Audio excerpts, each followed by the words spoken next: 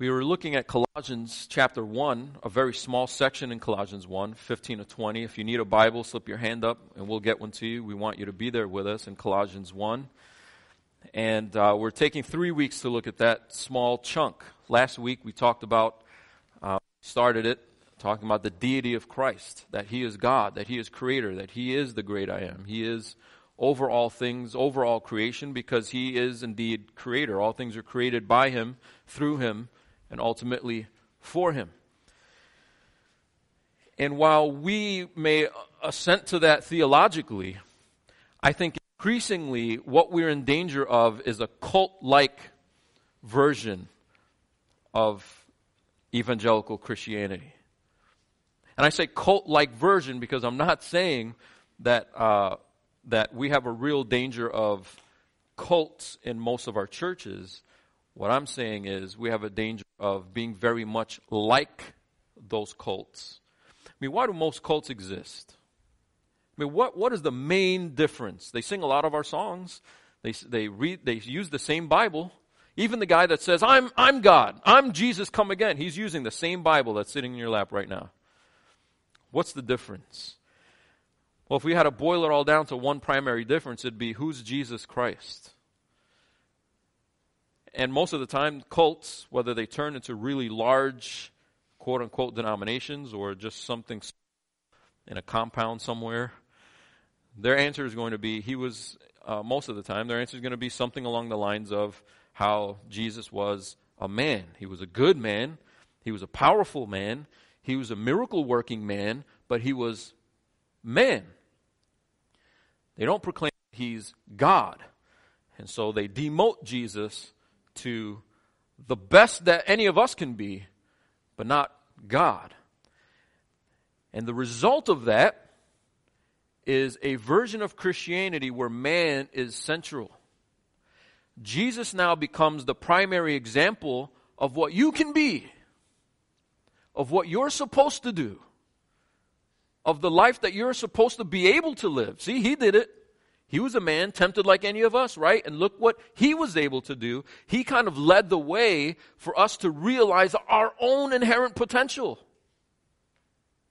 That's radically different than the doctrine that He did what He was able to do because He's God. And you needed God to wear humanity in order to do what none of us can do.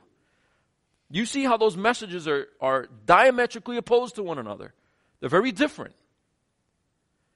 But increasingly what we see in our own camp of evangelical theology, of Christianity, Protestant Christianity, is a version of Christianity that sounds like the cults.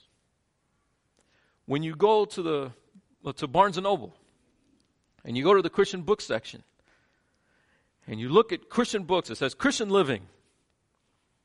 Look at how many of those titles appeal to the greatness of you. You're going to buy this book because this book is going to help you understand how great you are. And sure, there'll be a few verses in there. They'll throw a few verses in there. But look, why did God create the world? For you. Why did Jesus come and die? For you. Everything is for you. You're at the top. You're at the pinnacle. That's why you're going to buy this book. That's why you want to buy this book, because that's what you want to believe. We have this inherent desire, this intrinsic bent, this proclivity to want to put ourselves at the center of things. A Christian church that pumps that, sure, they're going to fill the seats because that's what people want. People don't want a message that says, you're demoted, Christ is promoted. No, they want a message that says, let's demote Christ so that you can see that you are the ones that should be able to promote yourselves. Christ did it. Radically different.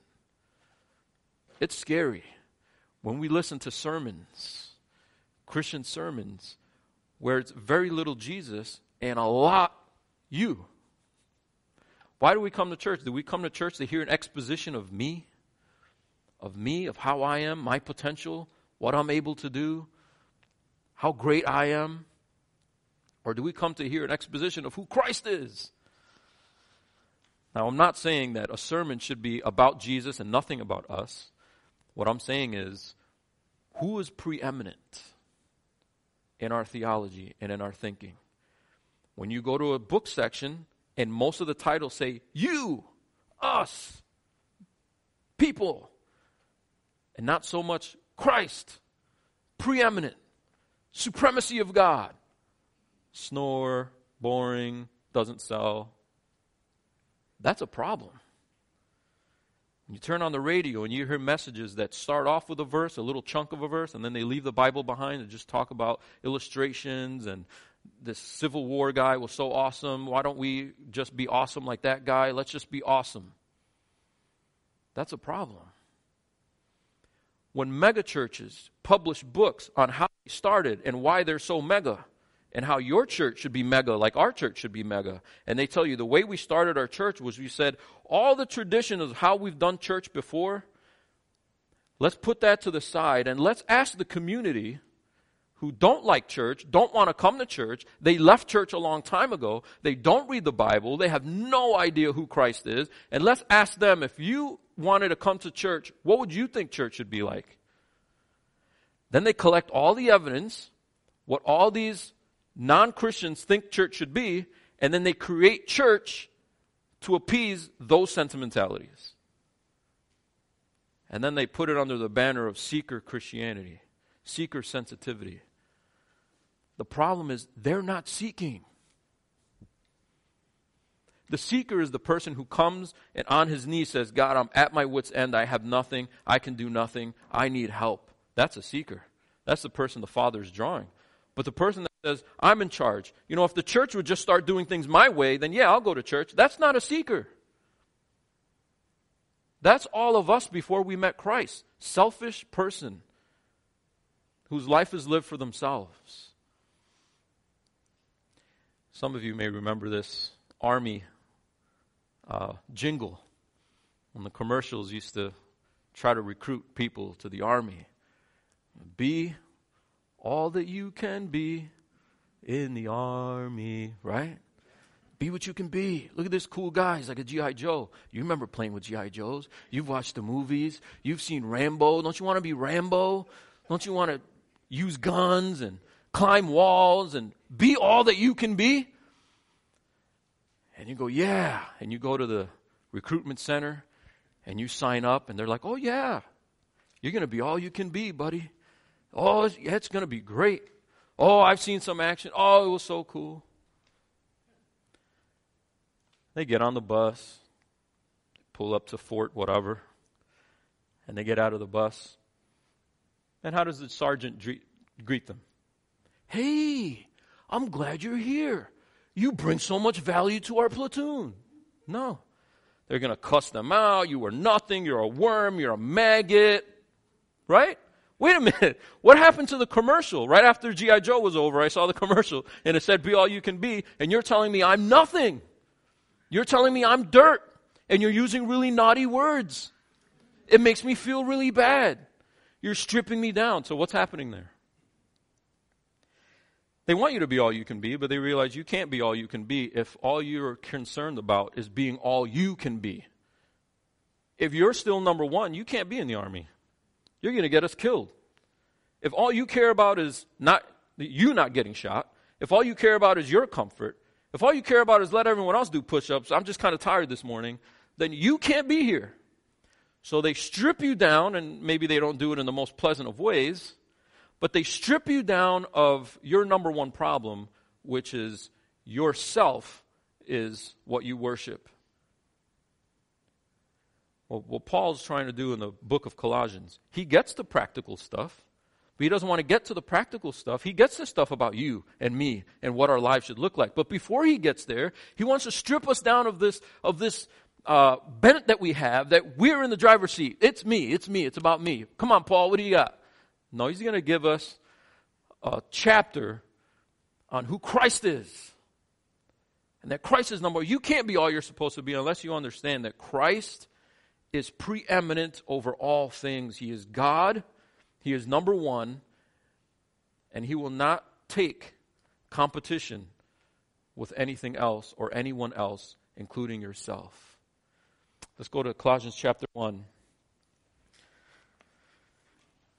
New Testament, towards the end, right after Philippians. not one of Paul's longest letters, but certainly packed with rich theology for life, for living. So we'll read 15 to 20, which many have called the Christ hymn. In other words, some think Paul didn't necessarily write it, but he's taking a piece of literature that they already know. Like if I were to quote you a song right now, and we all agree that that song is true, and he's putting it in here in this letter. It's a doctrinal statement of who Christ is. He is the image of the invisible God, the firstborn of all creation. For by him all things were created in heaven and on earth, visible and invisible, whether thrones or dominions or rulers or authorities. All things were created through him and for him. And he is before all things, and in him all things hold together. And he is the body, the head of the body, the church. He is the beginning, the firstborn from the dead, that in everything he might be preeminent. For in him all the fullness of God was pleased to dwell, and through him to reconcile to himself all things, whether on earth or in heaven, making peace by the blood of his cross. Last week we looked at verses 15 through 17, and today I just want to camp out on 18. Maybe we'll touch on 19 a little bit. In verses 15 through 17, he establishes that he's created all things. The smallest molecule, the most complex you think of at the most molecular level, to the grandest, biggest, mind-blowing expanse of the universe that you could think of, and everything in between, Christ created it for himself. He is before all things, and he is over all things. In him all things hold together. But then what we see here in verse 18 is that reign, that supremacy, has a real specific focus.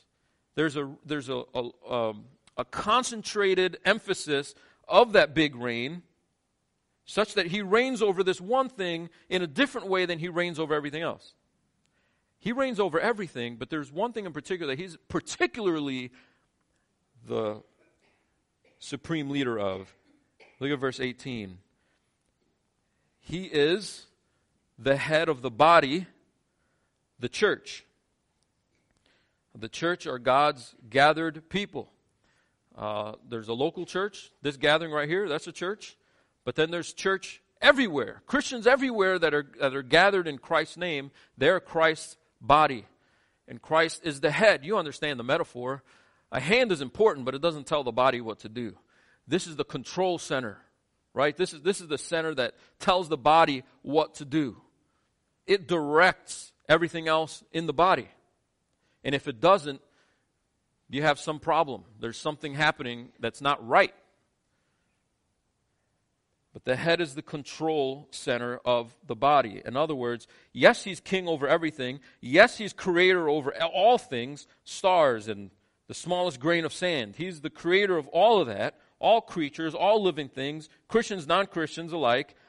But specifically, he's the head of the church.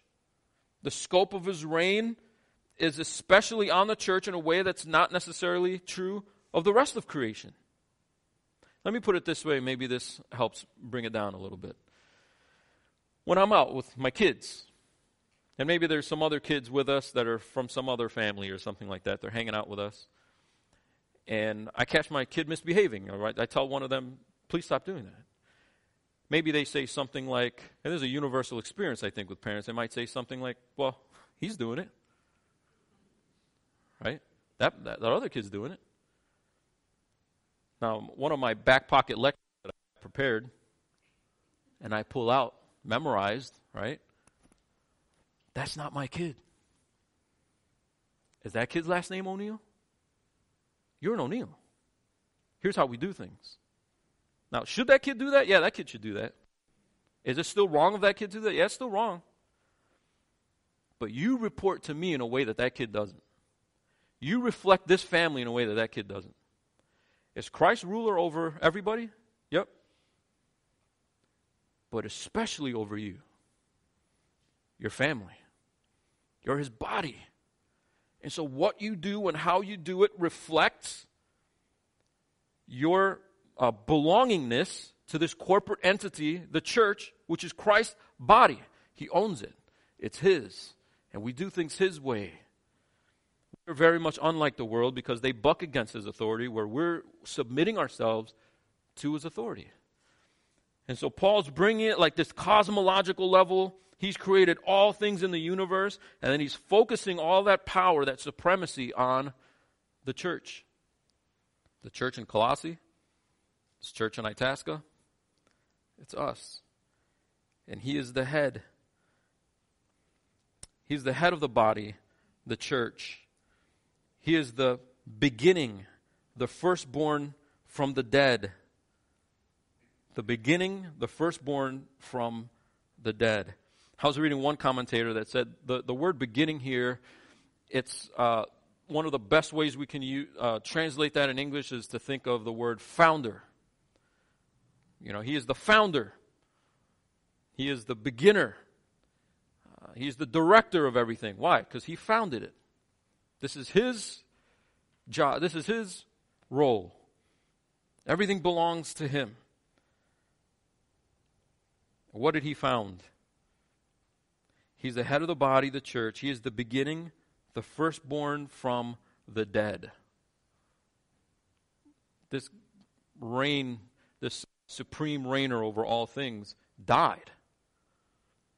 But from that death, he became a firstborn of all who would follow him. He's talking about the resurrection. So Jesus Christ is the founder and director of Resurrection Inc. You want in on this company? You want in? He's created this way for us to enjoy the resurrection. He's the firstborn because all those brothers and sisters in Christ that would follow enjoy the resurrection of Christ because he founded it. He invented it. He started it. So that resurrection power speaks to his authority over us and our responsibility toward him. Think of it this way. Somebody does you a small favor. You think to yourself, hey, I'll get you back sometime. Somebody does you a really big favor. You feel a little bit more indebtedness to them, right? Like, wow, you really didn't have to do that. Is there anything I can do? Is there anything I can do to repay that? If somebody saves your life, if somebody does something that gets you out of the most dangerous peril that you can think of, you kind of feel like a life indebtedness toward them, right? You kind of feel like, man, even if this person is crabby or is kind of woke up on the wrong side of the bed one day, I'm going to put up with that in ways that I don't put up with it in other people because I owe this person so much, right? Well, Jesus got you out of death. That's pretty big. Eternal death, he paved the way out of that by founding this company. There's a resurrection company, right? That's pretty big.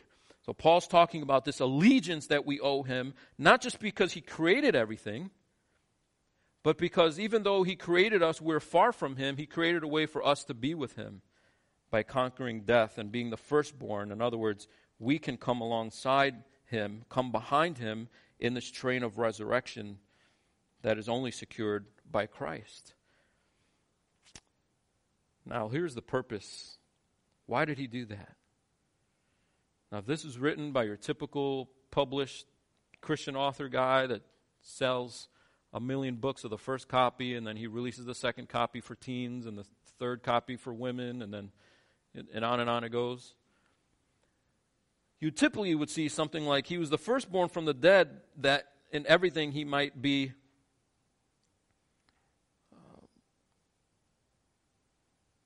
in relationship with you.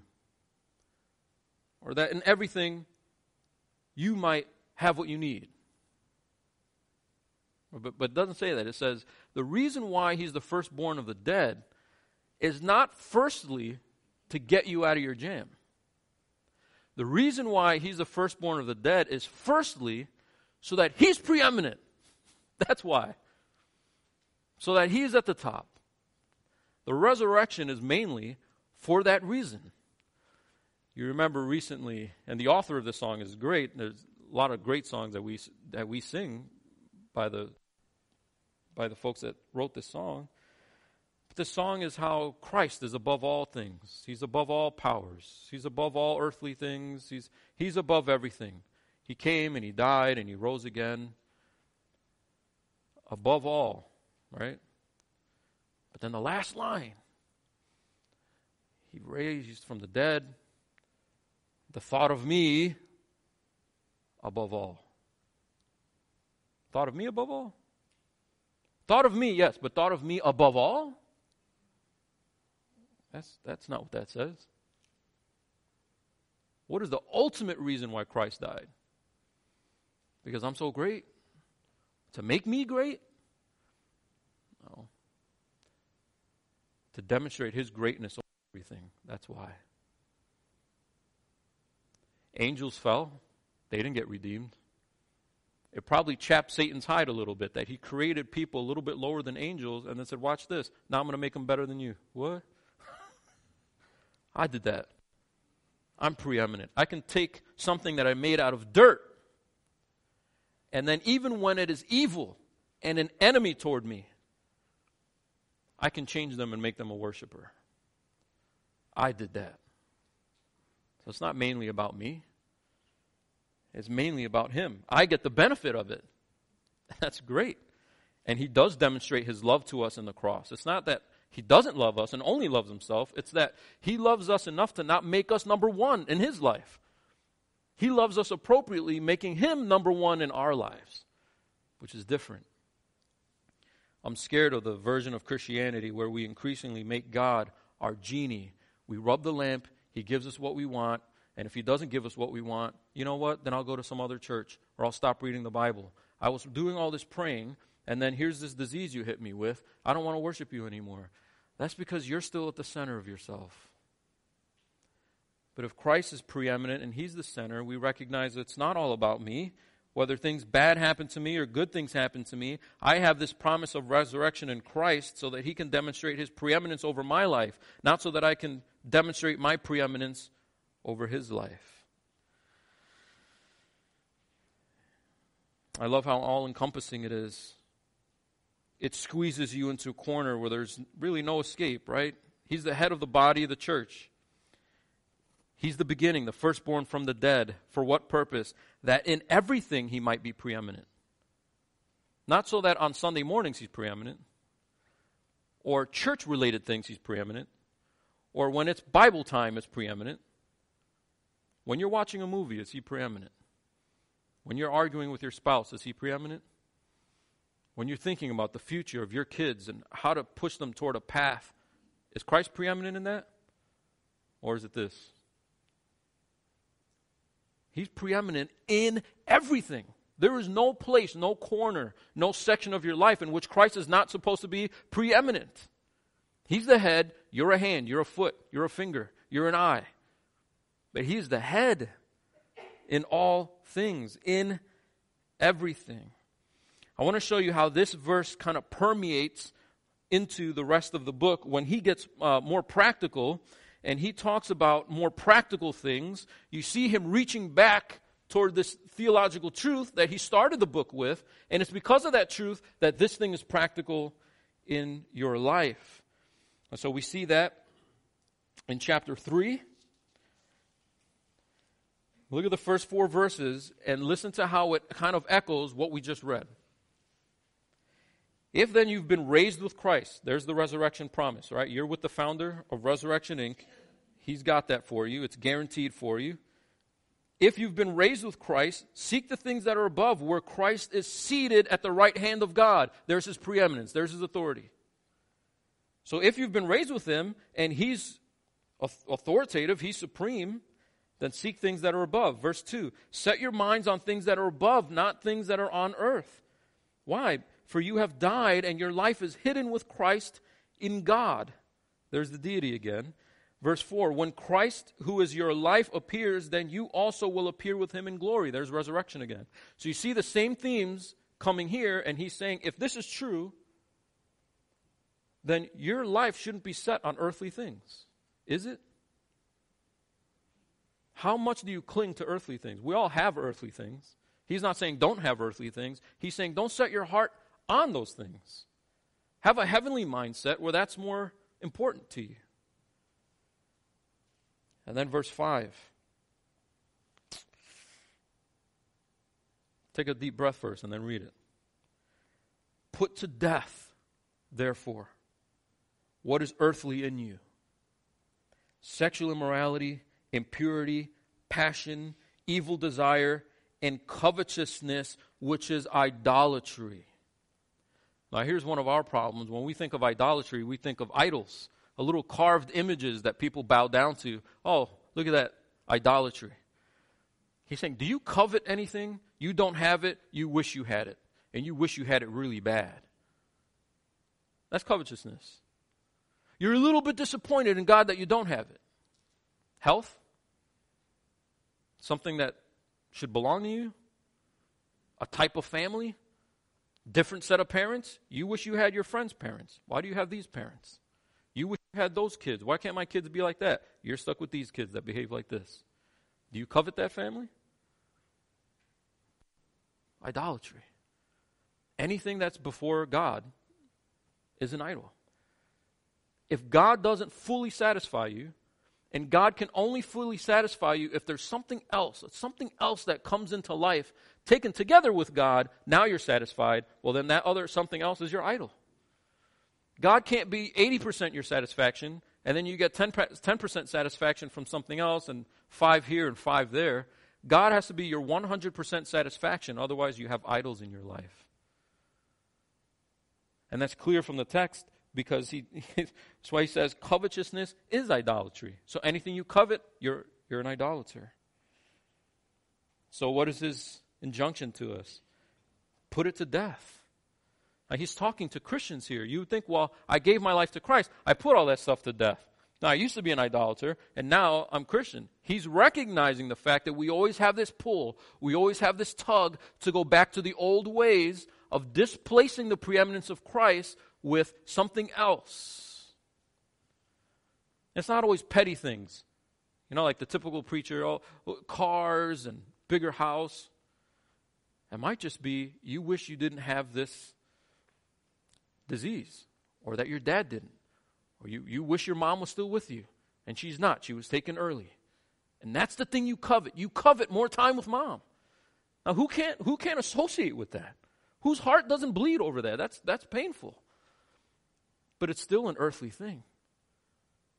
And we can grieve over it. Christ grieved over his friend's death, even though he knew he was going to raise him from the dead. Christ had place for grief, but he didn't place it number one.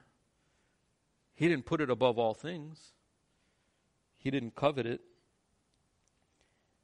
So verse 5, you can hear Paul's pastoral heart toward them. If verses 1 through 4 are true, if the hymn from chapter 1 is true, Christ is supreme, he's preeminent, and because of his resurrection, he's made a way for us to be with him, and him preeminent over us, well then verse 5 needs to be true in your life.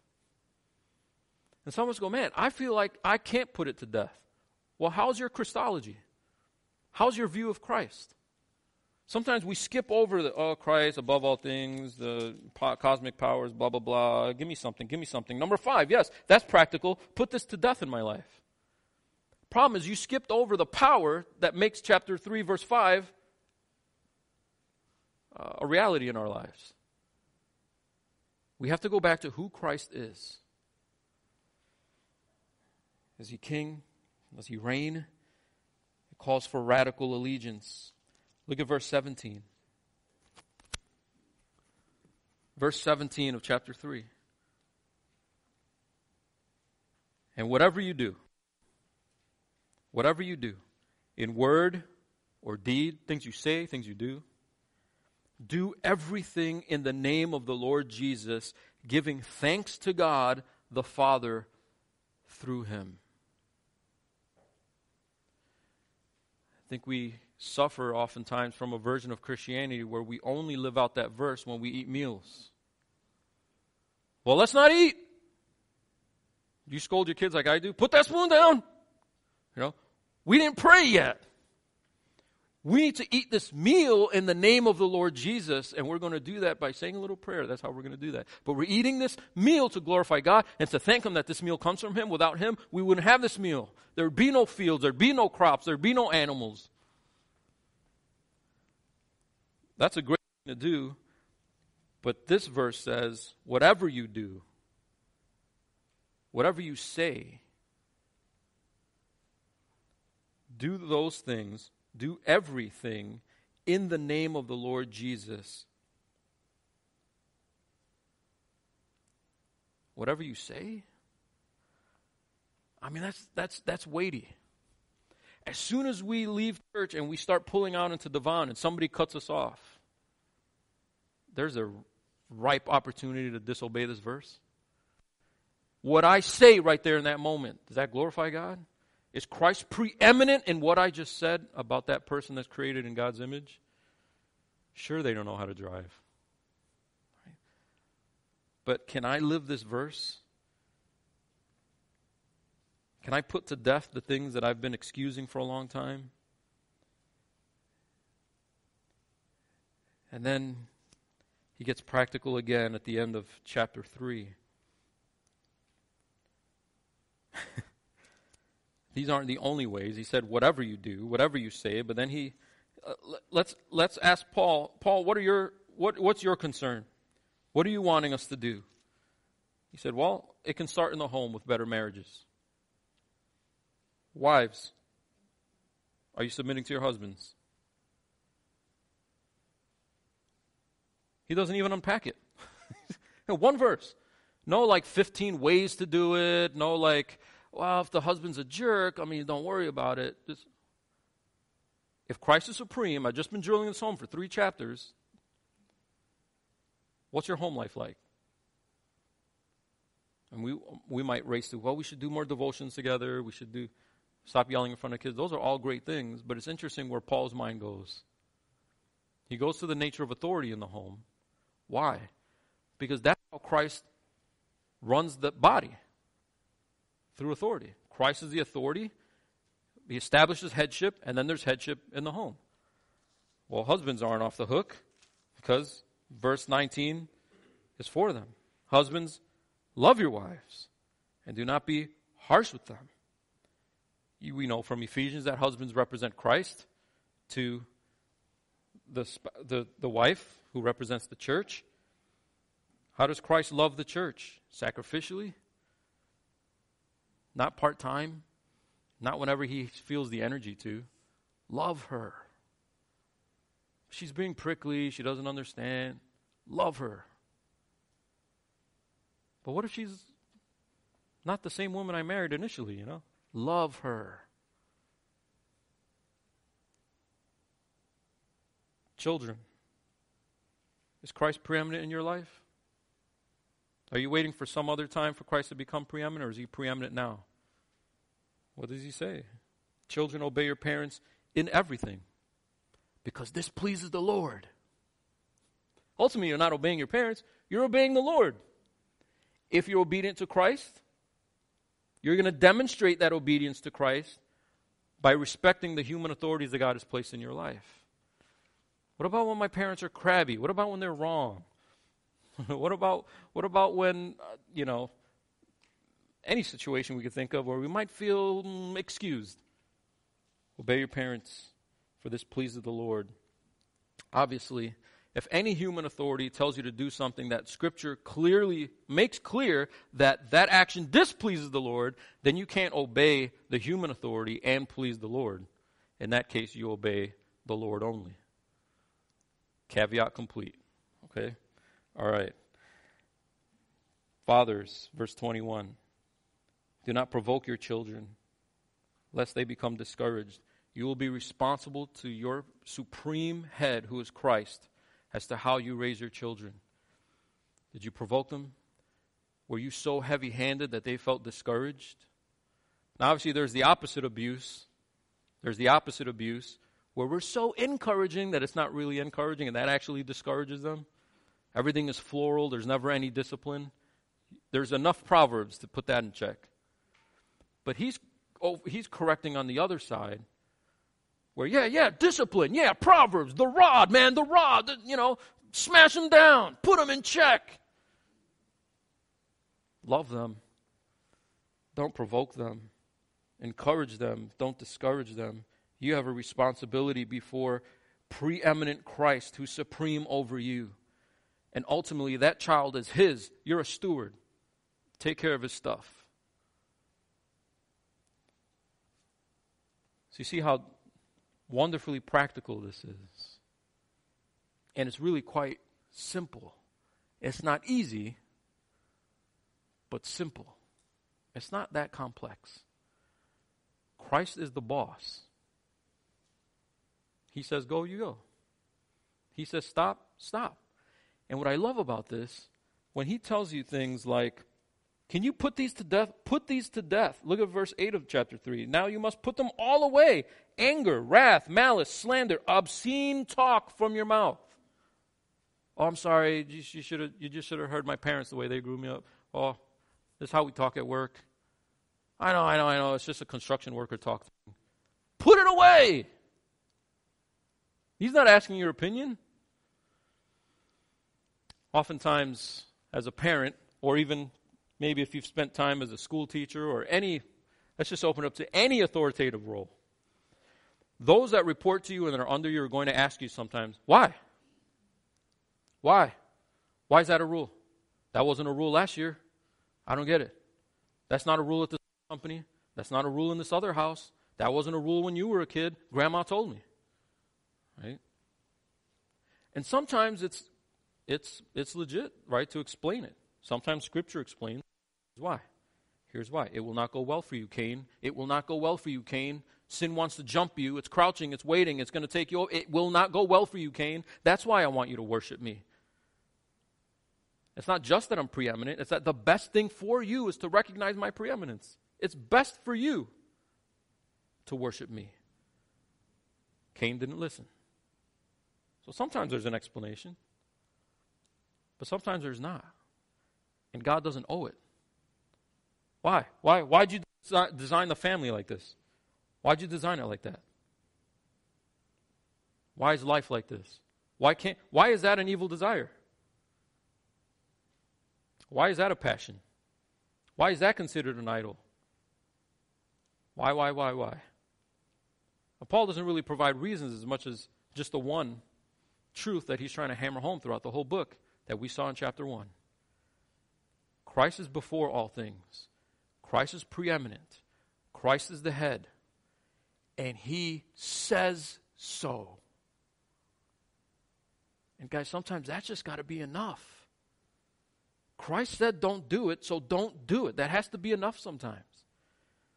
We don't have to overthink everything and unpack the theology of everything all the time. Sometimes it needs to just get into our minds and into our hearts. This displeases Christ. I'm not exactly sure why or how all the time, but this displeases Christ. And that's why I shouldn't say that. That's why I shouldn't do that. Do we have habits, vices that match what he's talking about in there? Anger that gets out of control? Little malicious behavior that's sneaky, it gets in there, and then, we laugh it away, just kidding. But not really just kidding. It's in there. Do we have unforgiveness, bitterness that we harbor because we're just so angry at someone that it starts taking over our relationships? Do we click on stuff we're not supposed to click on? Think about someone else that's not our spouse the way we're not supposed to think about them? He doesn't say, hey, give it a while. It'll go away. Put it away. Why? Because Christ is preeminent and he says so. Let's pray.